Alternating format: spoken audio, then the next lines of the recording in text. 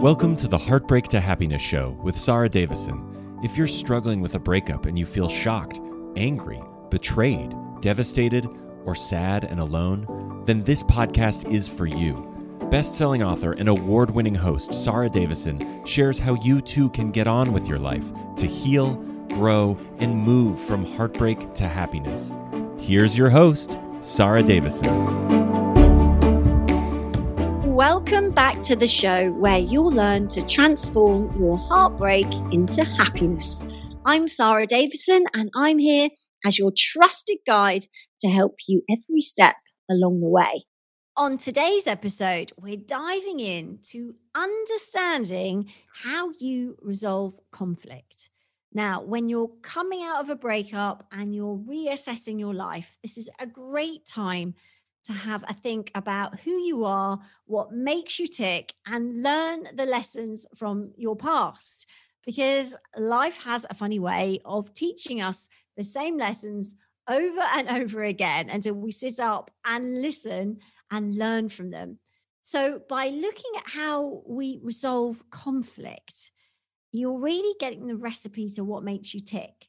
And it can really give you the edge in a relationship to being able to control your emotions and learn your patterns, your strategies for how you resolve conflict. Because let's face it, conflict is part of any relationship. There may be small levels where there's slight disagreements, where something niggles a little bit, or there may be huge blazing rows and arguments that go on for a long time. One of the things that is key to letting go of your ex and moving on to have other healthy relationships in the future is really looking back and learning those lessons and rediscovering who you are. A lot of my clients will go on a personal development journey, if you like, to really figure out who they are, what makes them tick. It's really common to have lost touch with who you really are after a long relationship because you've become quite codependent naturally in a relationship. You've dialed down your personality in certain areas. You've compromised, maybe even made sacrifices in certain areas. So I think it's really important to have a look at who you are, have a look at your behaviors, the patterns you run, your strategies that you have for coping, for surviving in difficult situations, so that we can learn from them, so that you can really bank those lessons, so that you don't keep making the same mistakes. And also, once you have a better understanding of you, more clarity of who you are and how you operate, it also means that it increases your chances of finding somebody that you really are compatible with, because you're looking for the same things. You're looking for the things that complement you. So you're less likely to go headlong into a relationship with someone whose behaviors or strategies for coping with difficult situations clash with yours. So all this is good for putting like a safety net, if you like, underneath you to prepare you for the future. So you've got a better understanding of you, but also what works better for you in a relationship. So one of the key factors is obviously looking at conflict, which is going to come up. It's natural. You're not going to get on with someone 100% of the time. And depending on your personality, it will also depend on how you manage that conflict. Now, understanding this will be key because we all tend to assume that everyone reacts in the same way that we do and means the same things by the behavior that they have. But this isn't true because we all have different coping mechanisms and different behaviors. So these differences can cause unintentional conflict, actually, and can cause upset and pain when it's not meant to. For example, I've got a client called Julia, who is an actress, and she is very feisty, and she is not afraid to say how she feels. And if someone doesn't agree with her, her natural go-to coping mechanism is to get quite angry straight away, just immediately into anger. Now, she knows this, she recognizes it, and it's part of her personality. She's a lovely, caring, kind woman. Her go-to coping with a conflict strategy is to get very angry. Now, this is something that she grew up in an environment with a mom and a dad who were very similar to that. And they used to resolve their arguments with big discussions that were quite heated, quite animated.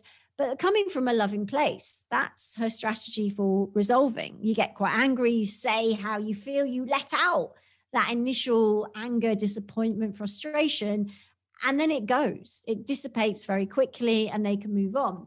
And because that's the way that she was brought up, she doesn't take on board any of those negative comments.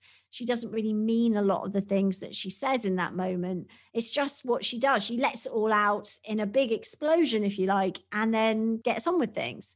Things don't fester with Julia. They just don't. She says it all and moves on. And so when she's in an argument, either with her ex-husband or with anyone that she comes into conflict with, that's her strategy. That's what she does. She will do it unconsciously. Well, now we've been talking for a while. It's a conscious thing. She knows she does it. But before, it was really just something that's how she dealt with it. And she assumed that everybody else would do the same, and often got surprised when her ex-husband was really hurt and would withdraw. In their relationship, whenever they had an argument, she would deploy this strategy of saying what she felt and even things she didn't mean that were quite unkind at times. And he would then look quite shocked and upset, but he wouldn't retaliate. He would just go very quiet and sometimes not speak to her for days. And that for her was just, she couldn't understand it. She was like, we've aired that, it's done. Now let's get on with it. I care about you. I love you. It's just a disagreement. Let's move on. But for him, his way of dealing things was very different. He used to retreat, think things over. He would never say anything unkind in the heat of the moment. If he said it, he meant it. So for him, when he heard these things from his wife, it really hurt him. And that's why he withdrew and was quiet for a long time. Because if he had said those things with his strategy for coping with conflict, he would really mean it. So he would take these things incredibly personally, and it would really resonate and be upsetting for him. So you can see how that caused a lot of challenges in their relationship. She didn't understand why he would let things fester. He would want to sleep on the argument. He would often not talk to her for days. Now, she felt that was very childish, and she just wished he would pull himself together and be a man, she used to say, which again used to really upset him. Because in his world, he just wouldn't have reacted like that. It wasn't his way of coping. He would rather talk things out or just retreat for a while, think it through and come back. So you can see how those two different ways of resolving conflict cause big issues and ongoing pain and torment for a very long time. It was only during the sessions with me that Julia started to understand that he wasn't being childish or not a man. That was just his way of coping with conflict. His strategy for resolving it was very different. And it meant that he was being loving and caring when he retreated, because he didn't want to say those unkind things, even though she was being loving and caring for doing it in the way she was doing it, because that's all she knew. And that's how she felt conflict should be resolved. So it's interesting, isn't it? And this is why this is really key, because what I want for you is for you to have a better understanding of your strategies for resolving conflict. Now, a lot of these will be unconscious. A lot of these you won't know that you're doing, but by shining a light and really thinking about this and going through this little process I'm going to take you through, you'll be able to get a little bit more of an understanding of how you do things, which means that you can have more clarity, but it also means you can take your control back and make a decision. Do you want to carry on with that? Or do you want to change it or modify it? Or does it just give you the insight that if you're with somebody who has a different strategy, you won't take that as an insult or offensive? You'll be able to see a different side to it and maybe work with that person to enable that relationship to grow and flourish rather than damaging it every time it happens. So obviously, there's a higher chance of success if you can work on this with a partner, if you're still in a relationship. But if you are going to do this with somebody, make sure that you agree to do it in a safe emotional space so that there's going to be no blame or accusations, that really you're doing this as a voyage of discovery of each other and yourselves rather than a blame game. So it's important. So if you're doing this on your own, though, this is quite a fun quiz to do. And I'm going to ask you which one of the following you think you are. So I've created 5 different ways that we all deal with conflict. And there may be one or two that are more predominant for you. Now, sometimes you might think, gosh, I do all of those, Sarah, at different times. But you will have a go-to coping mechanism. So have a think at the following 5 at which one you are. So number 1 is a snapper. Now, a snapper is someone that tends to snap back at their partner under pressure, maybe make some digs at them. So it's an instant little put down comment. So is that you? Are you a snapper? Or number 2, are you a nagger? So a nagger is someone who will turn to persistent pestering of their partner when they don't listen. So maybe you'd go on, you'd repeat it, you'd mention it, you bring it back up again. Maybe you'd mention it a while after it happened, constantly reminding them of something that they haven't done. So is that you? Are you a nagger? Now, again, there's no right or wrong, guys, on this. I just want you to be open-minded and play with this and just see. It might be that you feel you have to because your partner's not responding. So of course you're doing that, which is interesting in itself, right? So I just want you to have a think honestly and openly with yourself to see which one of these you would be. Or are you number 3, an exploder? So this is someone who loses their temper, a bit like Julia in the example I gave you earlier. So do you just completely lose it? Do you explode with anger, say things you don't mean, and get really, really angry? So is that you? Or number 4, are you a pacifier? So a pacifier is someone who will do everything they can to actively calm down the situation amicably. So if there's more than one person involved, you might be the go-between. If it's you and your partner, you might be just trying to put the flames out and do whatever you can just to calm the situation down. Maybe you try and do that before it happens as you see it trying to spark off, or maybe you're trying to do it afterwards and just sort of sweep it under the carpet so everyone can get on and be happy. Or the final category, are you number 5, an avoider? So this is someone who will go out of their way to avoid any conflict whatsoever. So head in the sand, leaving the room, not wanting to engage. So an avoider, someone that won't even go to conflict. So you may not even be able to argue with this person or express any dissatisfaction with them because they just won't be there. They won't stick around for it. They won't listen. They won't engage with you on that. So I'll repeat them. Though the first one is a snapper. The second one is a nagger. The third one is an exploder. The fourth one is a pacifier. And the fifth one is an avoider. So which one of those do you think you are predominantly? Now, Julia obviously identified she was an exploder. Now, and that is someone that gets very angry straight away, a lot of anger, and then it dissipates quite quickly. If you're a snapper, it might be sort of ongoing passive-aggressive comments over a period of time. What that does is it can lead to a build-up of resentment, as it can with a nagger, because that persistent nagging quite often can cause resentment, but also in yourself, it builds up that frustration. This person really never listens to you. A pacifier is somebody that almost takes a lot of that negative energy on themselves and tries to dissipate it. Sometimes that is a good thing to smooth things over. However, the pitfalls of being a pacifier is that things don't really ever get resolved in the way that you would like, because it's always you doing the mopping up, if you like, of the argument, just to smooth things over and move things on. And again, that can lead to some underlying resentment there that can build up over a period of time. And an avoider, if you just don't like the conflict, you just rather not be there for it. Again, it can mean that issues go unresolved, and that over a period of time that can lead to cracks, which obviously can be risky in a relationship.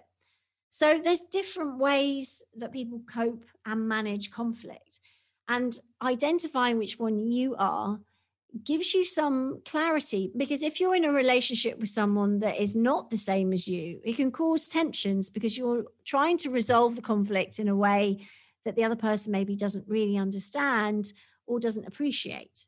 So when we are these personality types with conflict, what it means is this is our go-to way of resolving it. This is how we feel it should be resolved. This is how we think, with the best intentions, this is the best way to get it resolved. it's important to understand what you are and also what your partner is as well. Because if you take Julia, who's an exploder, and her husband, who is an avoider, like it wasn't that he would never come to the table with it, but he would want to retreat first. He had a different way of resolving it. So he would avoid it in the moment and then he would come back. Now, if that avoider was in an argument with a pacifier, that might work okay. You can see that would never get so heated and the avoider could go away and maybe come back again when they felt ready. If you're in an argument with two exploders, well, that could be very fiery, but it probably works quite well in the way that once you've said those negative things to each other, it's water off a duck's back and it's all cleared out and they can both get on. Whereas if you're someone that would hold a grudge from that and find that very painful, that could be difficult. Now, you might find that you are 2 or 3 of these, or that it starts off as a little bit of a nag, then it becomes a bit snappy, and then it's all explosive, and then you can move on. But understanding your strategy is really key, because that is a lesson you can learn, that this is what you do. And when conflict comes up, whether it's with a partner or with a family member or a friend or somebody you've just met, you will have a better understanding of what makes you tick. So you can either choose to avoid that or modify it in some way, or at least not take their reaction in such a harsh way. For example, a client of mine had recently had a run-in with a man she'd met at the petrol station while she was filling up her car. She'd filled up and then gone inside to pay, and the man was behind her. And as she got to the checkout, he was waiting behind her, and she had a little friendly conversation with the guy serving her, which had angered the man behind because he was in a rush. Now, he lost his temper and said some pretty mean things to her. And she said, so actually understanding that he was obviously an exploder, obviously he was in a bad place anyway as well. But she said, it just gave me the ability to think, gosh, it's not about me. This is his style of dealing with frustration and anger. And it's not about me. It's literally his strategy for resolving conflict. She said, normally as a pacifier, I would have taken that really badly and it would have upset me. But just knowing that everyone has different ways of resolving conflict and it's not always about me, and it doesn't mean that they mean it as offensively as I'm taking it. She said, because if I'd done that to someone, I would really mean what I was saying and it would be extremely hurtful. But I knew that he didn't. And that was because of this exercise. So these skills that I'm teaching you are transferable life skills that you can apply to going to fill up your car at the petrol station, or with a partner, or with friends and family. But just having a deeper understanding of who you are, your strategies for resolving things, helps to dial down some of that intensity in the moment. And it also helps you think about what kind of partner you want for you. Now, you can't choose what your partner's conflict resolution strategy is, but if you're in the early stages of dating and you know that an explosive way of dealing with it makes you feel very uncomfortable and it's just not going to work, you can identify that up front, which means you can have a conversation about it. You can explain that it's not your way of resolving conflict. You can try and find another way of working together. And I've seen people that can do that and have changed their ways of doing things by consciously dialing down those reactions, and by consciously being able to take a step back in that moment of intensity and realize that this is a behavior that their partner is doing rather than something they're doing intentionally to upset them. So there are ways around it. Once you have more clarity, you can choose to work at it, or you can choose to get the hell on out of there and not have to deal with that again. But all these things are steps along the way to rediscovering who you are when you come out of a breakup and learning those lessons so that you are better prepared to go on and embrace future relationships and opportunities as they come up, because they will. And life is there for the living, and understanding who you are, what makes you tick, and how you're programmed will really help you get your life back on track and start feeling good again. Thank you for listening to today's episode and allowing me to help guide you from your heartbreak to your greatest happiness. I look forward to you joining me on our next episode. That's it for today's episode of Heartbreak to Happiness. Head on over to iTunes and subscribe to the show. One lucky listener every single week that posts a review in iTunes will win the chance in the grand prize drawing to win a private VIP day, including exclusive one-on-one coaching with Sarah Davison herself. Be sure to head on over to heartbreaktohappinesspodcast.com and pick up a free copy of Sarah's gift. Then join us on the next episode.